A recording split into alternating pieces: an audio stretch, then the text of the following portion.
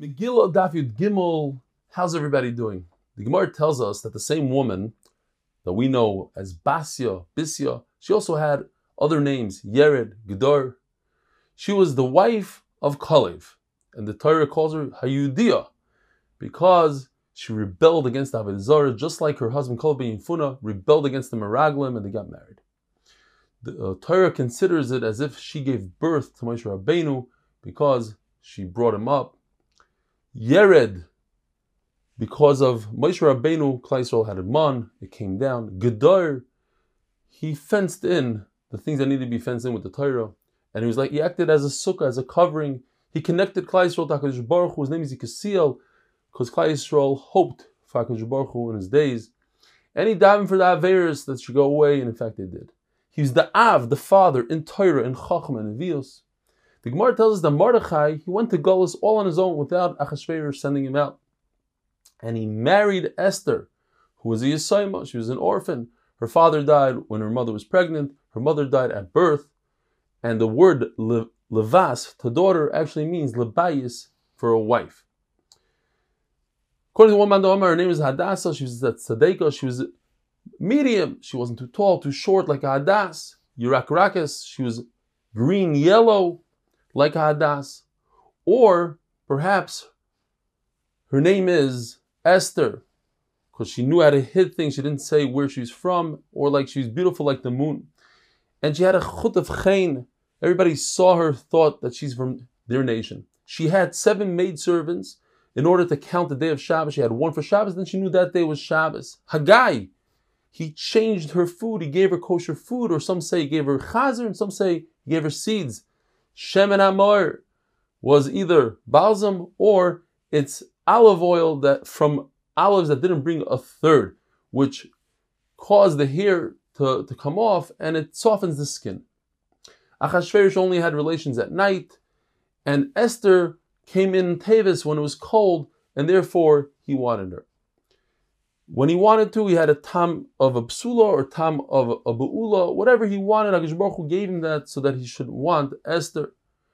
And she wouldn't reveal where she's from, what nation she's from. Even if he made a suda for her, he took off the taxes, he gave special presents to everybody. Mordechai gave him an eitzah, go round up the women again. But she was able to keep a secret because she came from Shaul.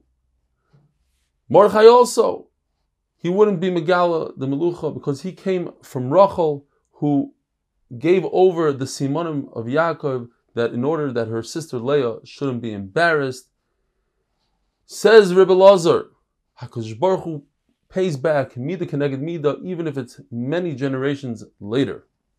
When HaKadosh Baruch Hu decides that somebody's great, it never ends for generations. However, if somebody acts with Gaiva, then HaKadosh Baruch Hu puts him down.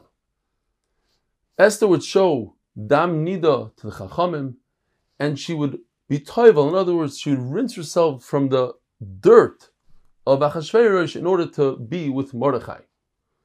HaKadosh Baruch Hu changed things around in the story. The Bigsan and Seresh wanted to kill Achashverosh, which typically didn't make sense.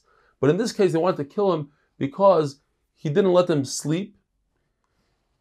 And Mordechai, as we know the story, he understood the language of Tursi, and they were able to find the Bigsan and Serach weren't at their regular roles. One did for the other, and that's how they figured out that they have a plan.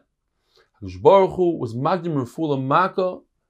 Typically, by the non-Jews, it's the opposite. First is a Makkah, then there's a Refuah. Haman wanted to take revenge in Mordechai, then in all the Chachamim, and then in all the Jews.